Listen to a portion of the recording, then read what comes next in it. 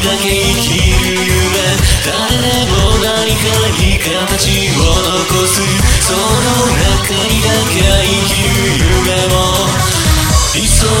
形を僕らは一度得ていたのかもしれないけれど、その中の夢も夢を見る限りなく広がり続ける、僕らの夢も広がり続けてゆくんだ。抑えきれないほどの想像の中の夢が、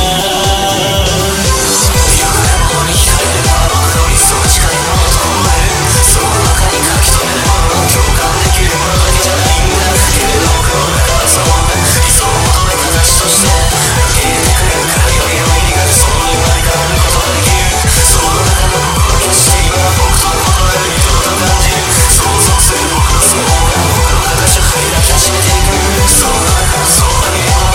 全てに影響して今までにないものに触れることに夢張り続けそうとなる、その意識を合わせるとその理想の肖像が姿を見せてくる、見たことのない姿に戸惑う心を躍動することを今かけない、僕に与える大きな衝動はそうかき混ぜるように僕の形がそうの形に染まり始める感じに、色鮮やかな色鮮やかになればなるほど複雑にそう取り入れ始める、要素を求める未知とのセンスに頼る一時でそう形も色鮮やかになり始めれば感触的になればなるほど僕のそうが理想を探しやすくなって夢も見やすくなるよ。